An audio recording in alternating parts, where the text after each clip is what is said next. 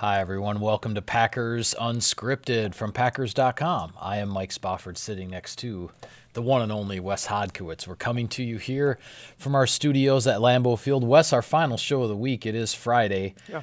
But we need to condense things a little bit because there's an injury update to go through before we get to our usual end-of-week keys to victory. So with regards to the Packers injury report, it's lengthy. There are 20 guys listed on it. Now, we'll see come late Saturday afternoon when the final designations are made for Monday night's game how many of those guys end up being removed from the injury report. Right. But some primary updates, first of all, Davante Adams still on the injury report, not practicing, told reporters he's not sure when he's going to be back. Jamal Williams is back at practice. He's been cleared from the concussion protocol. And center Corey Linsley, also in the concussion protocol, not fully cleared yet, but back at practice on a limited basis. So those are some of the big names as to what's going on, as well as a certain guy, number 12, Aaron Rodgers, cropping up on the injury report with a knee injury. There's been no indication that he's in any danger of missing the game, but he is on the injury report dealing with something in a knee. Yep. If you're dealing with anything, you got to report it. So the Packers certainly with taking it easy on Aaron Rodgers in their first practice back, having him sit out there. I shouldn't say sit out, but just being able to be, cautious with it. Yeah.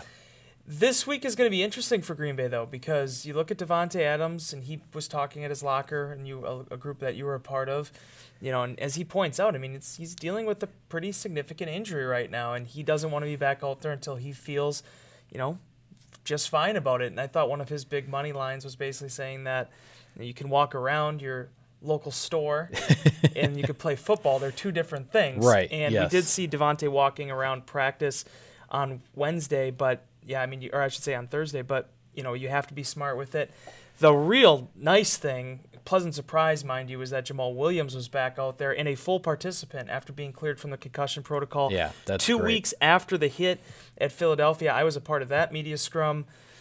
Jamal Williams basically said much ado about nothing. He's ready to focus on football. He doesn't care about talking about the hit. But going into this matchup, if you don't have Davante Adams, but you have Jamal Williams and Aaron Jones, that's a big plus for this offense. Yeah, absolutely. I mean, you'd like to be able to share some of that workload in the backfield. Obviously, Trey Carson spelled Aaron Jones a little bit, but at the end of the day, 65 plays for the Packers at Dallas. Aaron Jones touched the ball on 26 of them, and there was another targeted pass that was incomplete. So that's 27 out of 65 plays that essentially were focused on Aaron Jones.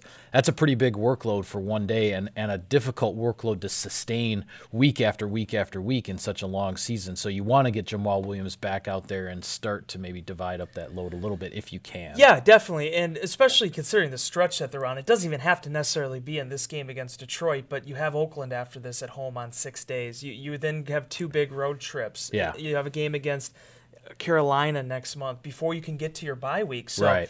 You want to be able to not, have to push everyone, not just Aaron Jones, push everyone to that extreme if you don't have to. Jamal Williams, I wrote about this on Packers.com. He actually was coming off his best game of the season when he sort of gave the offensive pick-me-up against Denver. Yes, going absolutely. into that Philadelphia contest. So if he can, get back into a rhythm here, I have no problems, questions, concerns whatsoever about him in terms of the mentality of football. He said he's going right back in there. He's not changing his mindset at all. He's going to play the same way he always does. And if you know Jamal Williams, I think everybody pretty much understands that, that's not a lie. Yeah.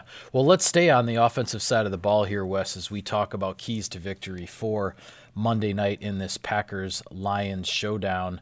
Packers offense, what does it need to do to come out victorious? Well, first off, they need to be able to move the ball all 4 quarters. You want to be able to eliminate the lulls. That's been the one thing that through the first 5 games of the season has kind of been missing for them. They've gotten off to some great starts, which if you go in contrast, the last few seasons, that was sort of an issue for them.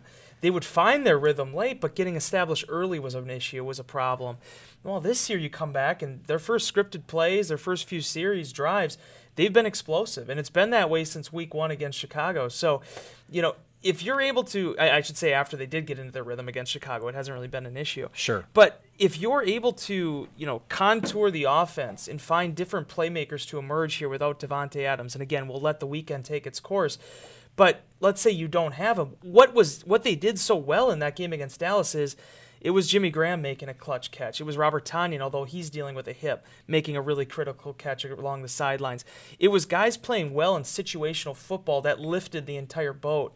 That's going to be the key in this one. I think it's going to be Aaron Jones. It's going to be Jamal Williams. It's going to be all those auxiliary pieces coming together if you don't have Davante Adams to really threaten and stress a Detroit defense that has been pretty impressive here, Mike, through the first month of the season. Yeah, I mean, I keep coming back to, as far as the offense of the Packers is concerned, what Matt LaFleur continues to harp on, whether he's talking about it in a post-game setting or in a midweek news conference, and that's third down conversions. The Packers right around 30% for the season. Pretty remarkable when you think about it that you can be at 30% on third down through 5 games and be 4-1. Yeah. That just tells you how many other aspects of this team, how many things are going well in order to make that happen. We've seen it, Wes, when the Packers get into that rhythm offensively and they're at their best, they're, quite frankly, so far this year, they've been avoiding third down entirely. Right. They're having these drives where they're only needing first down and second down, and they're moving the chains, and they're not even getting into third down situations. I think the biggest thing that sticks out about the struggles on third down, I saw a stat that I believe the Packers have had 8 third and 16-plus situations through 5 games, and they're 0 for 8 in those. There aren't a lot of things in the playbook that are going to be able to convert 3rd and 16 unless you catch a break on a defensive penalty or something like that. So 8 3rd and 16-plus situations in 5 games is way too many, and that's where LaFleur is focused. It's about getting those third down situations into the more manageable down and distance, the 6 yards and under, that kind of thing, where then your percentage is obviously going to go up and you're going to be able to keep the ball and sustain those drives and avoid the lulls that seem to be happening when the Packers aren't in the really quick rhythm thing where they're not even getting to third down. So it's a matter of smoothing all of that out, and I think the Packers offense is going to get there eventually, but the sooner the better. Yeah, when you say the quick rhythm stuff, you look at the conversions the Packers have made during those series. It's 2nd and 3. Yep. It's 3rd and 2. It's being able to keep the chains very manageable. Now, that's a really extreme example. It's a good example with the 3rd and 16 and plus. But even 3rd and 10, I mean, that's an unlikely to convert play for most teams because the defenses are just playing you for a 3rd and 10 situation. Yeah, they're going to give you the short. They're going to give you the short completion underneath. They're going to come up and make the tackle. Usually in those situations, you either need a defensive penalty or somebody just flat out missing a tackle in order to be able to convert in those 3rd and double-digit type situations. So that's why so often when they talk about third down efficiency, and it's true, it is third down efficiency, but realistically it's more first and second down efficiency. How you're able to get maybe a 4-yard carry off the bat, a 6-yard catch. That's what made James Jones great, in my opinion, all those years with those stop routes as he would run. He was always good for 8 to 10 yards on those plays at critical points in football games. Yeah. So this is where I think Jimmy Graham can really help them in the long term. You've seen him kind of get going here the last 2 weeks, over 100 yards in these 2 games together. Maybe a Mercedes Lewis. He looks so much better in this offense this year with how they're able to integrate him. He's not a 6th offensive lineman anymore. He's a real threat to be able to move the ball. And honestly, Mike, this is where I think you're really seeing the superstar tendencies of Aaron Jones, because last week's game wasn't just about, he had 182 total yards. 107 of that were rushing. He had 70-plus yards catching the ball, a career-high 7 catches. They really used him more through these 5 games as a pass catcher than I really remember him being designed as a route runner during his entire time the last 2 seasons. Yeah. It isn't just screen passes. It's flanking him out wide and actually being okay throwing it to him if he comes on a crosser. That's where I think defensive coordinators now really have their eye on him and what he could potentially present. And the more attention he draws, and it's something I talked to him about in the locker room after last week's game, the more options it's going to open up for your Marquez Valdes-Scantlings and the other real big threats in this offense. Yeah, well, it comes down to, as you said, with the 1st and 2nd down, it's about avoiding the negative plays. It's about avoiding the penalties. Packers' offensive line, if there's one thing that's been a little bit of a bugaboo, so to speak, the last few games, it's been some untimely penalties. Since the opening game against Chicago, when the Bears had 5 sacks, Rodgers has only been sacked 5 times since then in the last 4 games, and one of those was even a give-up intentional type of sack against the Cowboys, the way that play unfolded. So if you can avoid the negative plays and avoid the penalties, then those third downs end up being much more manageable. And getting back to my original point when you asked me about the key to this victory in this game, the four-quartered attack, I just feel like Detroit, while they do have good playmakers on that defense, especially if Darius Slay is able to go, they have given up yards this year. I mean, they're 25th right now, 27th in the league in total yards. I think they're 21st or 22nd against the run. Teams have been able to have success moving the ball, and when you can move the ball the way that Green Bay does and have protect the football the way they have, that's when you talk about third down efficiency and things of that nature. That's why you're 4-1 at this juncture, because you've consistently made enough plays and protected the football that, not every stat has to be league leading. You can find ways to win, and that's, I think, been the number one character of this team here through this first month of the year. Yeah, all right. Well, quickly here, Wes, before we shift gears to the defensive side of the ball, select Cousins Subs locations are now offering delivery. Whether you're ordering catering or your favorite sub, they're delivering right to you when you order online at cousinsubs.com. Cousins Subs, we believe in better. Okay, defensive keys to victory, Wes. I'm not sure what you think, but I'm starting on this one with keeping Matthew Stafford from getting into a rhythm. And I'll say that, we haven't had one of those tried and true Spoff stats and info segments for a while. All right, I've got one for you here today. The Mike Spofford stat of the week. Yeah, I've got Brought a whole. To you by Quick Trip. I've got a whole bunch of them here for you. All right. Okay, the Detroit Lions have beaten the Packers 4 consecutive games. They've swept the last 2 season series in 2017 and 2018. The first time the Lions have swept back-to-back season series from the Packers since the early 80s, 1982-83 season. So it's been a long time since the Packers have been in this situation, in this rivalry. And the Lions have not won 5 straight in this series since the pre-Lombardi era of the 1950s. Wow. So the Packers certainly don't want to tread into that territory. But getting back to the here and now, these last 4 games, and I know the Packers have been missing Aaron Rodgers in, I believe, 3 out of the 4, if I'm not mistaken. Yeah. But Matthew Stafford for the Lions, Detroit has put up 30-plus points in all 4 of the victories the last 2 seasons. And here are Stafford's numbers. 80 out of 20, which is exactly 2/3, 66.7%. 1,133 yards, 9 touchdowns, no interceptions, a 122.0 passer rating over these 4 Lions victories the last 2 seasons. That's like off the charts good. Right. And the Packers cannot let him get into that type of rhythm and have that type of game. Here's the other interesting thing too, though, Wes. Matthew Stafford's first 13 games, he's now played 17 games against the Packers. His first 13 games against the Packers, Green Bay intercepted him 19 times. 0 interceptions of Stafford over the last 4. Right.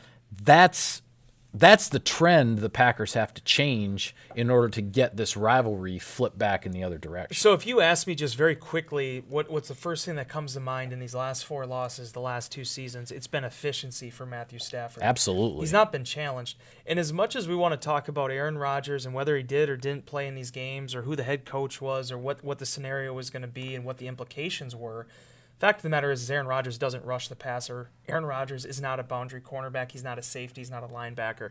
He's a quarterback. He would have to go tit for tat with Stafford playing excellent football. That's where I think the defense has to rise to the occasion. And I'm really intrigued to see it, Mike. Yeah, me too. Because I think with Za'Darius Smith and Preston Smith and the pressure they've been generating, they're going to be able to get after Matthew Stafford more than he has been the last 2 seasons.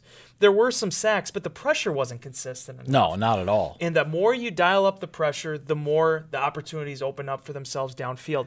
Now, here's the number one question mark. We talk so much about Davante Adams, and rightfully so. But there are a lot of missing pieces here for Green Bay's defense in the secondary going into this game. Raven Green, they've already been without him. That pushes Adrian Amos up into the box. Now you have Darnell Savage missing some practice time with his ankle injury. Right. So does that push Amos back? You have Will Redmond stepping up, but there's only one Will Redmond. So you need to make some decisions there. The one real positive thing for Green Bay is that Kevin King was back on the practice field on Thursday. Yeah. A little bit of concern there with him already dealing with the groin injury and then dealing with the knee injury. The fact that he was able to be out there is great. So if you can have Alexander and King allow those guys to work on islands and free up the safeties and the slot cornerbacks a little bit more, that's going to be the biggest key here because, as we've been talking about for the last 3 seasons now, this new Matt Stafford, the one that's been able to have the success he's had, it's because he spreads the football around and makes guys better. That's how Detroit's winning, and that's how they're the number 8th ranked offense in the league at this point. Yeah, I mean, I just think this game for the Packers, as much as we talked about everything on the offensive side, I just really think it comes down to not letting Stafford get into a rhythm and control the action at the line of scrimmage. And, the way he has performed against the Packers over these last couple years, that's what needs to change. And as you said, he spreads the ball around. He's got the weapons. Kenny Golladay, I mentioned the other day, his 12.8 yards per catch this season is a little bit misleading because Galladay's had 2 games against the Packers so far in his career, and he has a 60-yard reception and a 54-yard touchdown against the Packers. He's a big play guy. Hawkinson's been added to that mix now at tight end. The high draft pick, it looks like he's going to be back from his concussion and most likely playing on Monday night. That's an interesting matchup as you talk about all those defenders in the middle of the field as opposed to those corners on the islands. How are the Packers going to match up there? We've seen Matthew Stafford, the one that always sticks out to me, and it also happens to be a Monday night game from 2 years ago in 2017.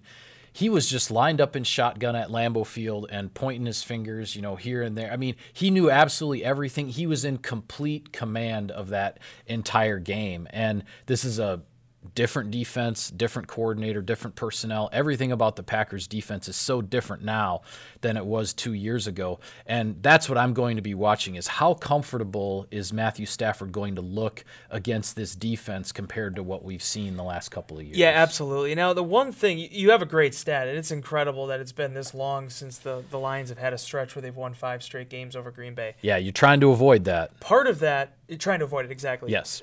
Going into this matchup. But the thing that stands out to me, too, is they're a Mason Crosby field goal away, from having one of those wins. Absolutely. In that series. Yep. There are things that Green Bay has done that they've been still in these games. Now, Week 17 last year, I think that was somewhat anomaly. Everybody's bags were sort of packed at that point. It was what it was, and you didn't have Aaron Rodgers available. So yeah, and the Week 17 game in 2017 was pretty ugly as well. Yeah, and that was the one in Detroit. But getting back to just being in Green Bay, I mean, I think there are veterans on this team, guys that are in their 6th, 7th, 8th NFL season, that they went years without losing to Detroit at home. You just got to get back to that. So seeing what the crowd environment is like, seeing, if you get off to a fast start, how that changes the tempo of a football game, all those things are going to be critical factors. And, first and foremost, too, I think, you look at this matchup, having Aaron Rodgers healthy, relatively speaking, and just being able to get the offense moving right off the bat with weapons that weren't there last season at the end of the year with, like, Aaron Jones. This is a more dynamic, multifaceted team than just number 12 now. They can beat you in different ways. And I think that's the X factor in this matchup for both sides, is which team is able to actually utilize their full contingent, their full roster to be able to build a victory, because this is a critical game in October for the NFC North and the implications for the next 2 months. Yeah, that's what I was going to get at. We talked about it earlier in the week, that this is an opportunity for the Packers to get to 3-0 in their division games at the midway point of the division matchups. After this one, no more NFC North matchups until the final 3 weeks of the season when you play everybody. Is that crazy? For a second time. So the way the schedule sets up is really interesting, because there'll be a big gap now between NFC North matchups. The flip side of it is this is the first division game for Detroit here in the 6th week of the season. Now it's only their 5th game because they've had their bye week, but their schedule very different in that respect. This is their first division contest. It's the 3rd one for the Packers. And if we look elsewhere at what's going on around the league here in Week 6, the Chicago Bears are on their bye coming off of their trip to London, and the Minnesota Vikings have a big NFC matchup against the Philadelphia Eagles. Obviously, lots of common opponents and everything there that we're looking at, and that will be one to watch closely on Sunday, since no one can watch the Packers on Sunday. And that's what's actually really interesting. I'm glad you mentioned the parity there, just with everybody kind of seeing Philadelphia here early on. That's sort of been that's the difference right now in this division, is that, Philadelphia was able to Detroit was able to get past, some of these teams, and you have Philadelphia in there, and they're the ones that were actually able to knock off the Packers. So, that NFC East kind of, series this year, it's going to be really interesting to watch, because, you have Washington, The New York Giants are working through some of their issues, but Dallas and Philly are two tough teams on everybody's schedule. The Packers got through them already, and got through them at 1-1. Obviously, had a great chance to be 2-0 there, but you got through it at 1-1, and now the Vikings are going to play the first of their two against Philly and Dallas this weekend. I'd be remiss before we end here, Mike, to ask you, what do you make of the schedule quirk? I mean, there's a lot of people in Insider Inbox that have talked a lot about this. Yeah. The fact that Detroit's coming off the bye, Oakland will be coming off the bye, and then Kansas City with an extra mini bye. Yeah, coming off of a Thursday night game. Yeah, it's an interesting streak here. The Packers 3 games in a row are going to be facing teams that will be coming off of significant rest. Yeah. And I don't know what to make of that. I guess the one thing the Packers have had, if there's been something in their favor, it's that in playing 2 Thursday night games, they've had a little bit of a mini bye or a mini rest weekend, heading into 2 of their games, and those ended up both being victories over Minnesota and Dallas coming off of Thursday night contests. So, but yeah, it's weird how this fell, that the Packers are going to be facing 3 consecutive opponents on extra rest. I still think if you give me the choice, though, I'd rather have the Week 11 bye or whatever it is rather than the Week 4 bye that Detroit got saddled with. I totally agree. I think the schedule set up nicely for the Packers from the standpoint of the Week 1 kickoff opener aside, that you have your Thursday night game early in the season, and you get the little bit of a mini bye that weekend off, and then your full bye is later in the year. I think that's a pretty decent setup for Green Bay. So regardless of everything going on with the opponents, the Packers are in good shape. But certainly a big weekend for the NFC North in more ways than one. And Chicago has questions to answer. Minnesota's worked through some stuff. We'll see how it all shuffles out. Yeah, well, and you've got something to show us. I do. Well, we also, this is again the NFL critical catch month for all types of cancer. Yes, month of October. Topic I know obviously close to all of our hearts. The Packers versus Cancer campaign got kicked off a week ago. I don't know if Marvin's able to zoom in on that at all, but the Packers knit cap for this season, available in the Packers Pro Shop and also Packers.com. $5 from every purchase. That's a nice little cap, isn't it, Michael? It is nice. It is a nice cap. I'll get one of those for my snow shoveling, which it sounds like I might be doing that sooner than later. That might be coming soon enough. Goodness. But $5 of every cap going to benefit the Vince Lombardi Cancer Foundation, a cool initiative the Packers have had the last 3 years. Also, if you're in the Packers Pro Shop, an option to add $1 to every purchase. Mahad did that last weekend. Also, with the proceeds. Way to go, Mahad. Way to go, Mahad. Proceeds benefiting the Vince Lombardi Cancer Foundation. It's going to be a cool event on Monday night. All right. Well, with that, we will call it a wrap on this edition of Packers Unscripted. Be sure to follow all of our coverage of the team and certainly everything going on with Monday night's game on Packers.com. Subscribe to us, like us on iTunes and other podcast services. On Twitter, he's at Wes Hott. I'm at Mike Spofford at Packers for the team account. Thanks for tuning in, everybody. We'll see you next time.